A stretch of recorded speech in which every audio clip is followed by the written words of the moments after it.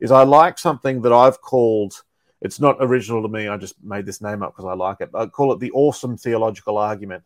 And it's basically, what if you went out one night and everyone all over the world looked up into the night sky and the stars had arranged themselves to spell out in the language of each local area the first 14 verses of John, for example.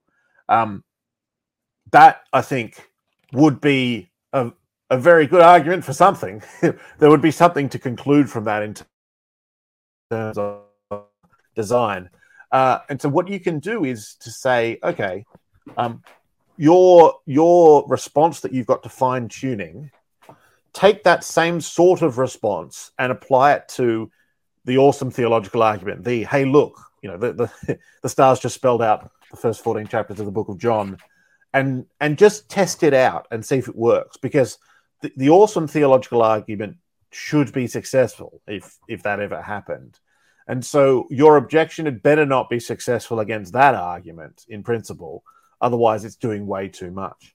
And so an objection like, for example, we don't know how probable, we don't really know. Let me give you an example. So something like, we're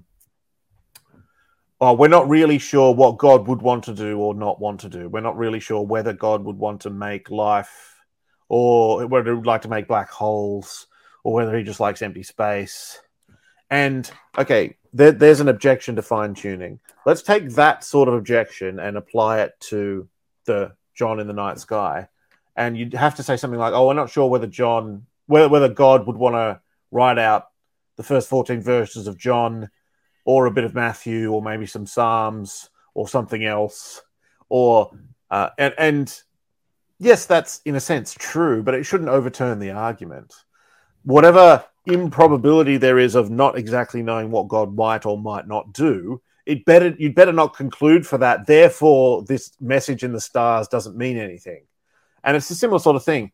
If the probabilities sort of weigh out, overwhelm one another that convincingly, it better not be the case that not being entirely sure what God might or might not do overwhelms the argument. So I think that's the closest I can get to a general principle.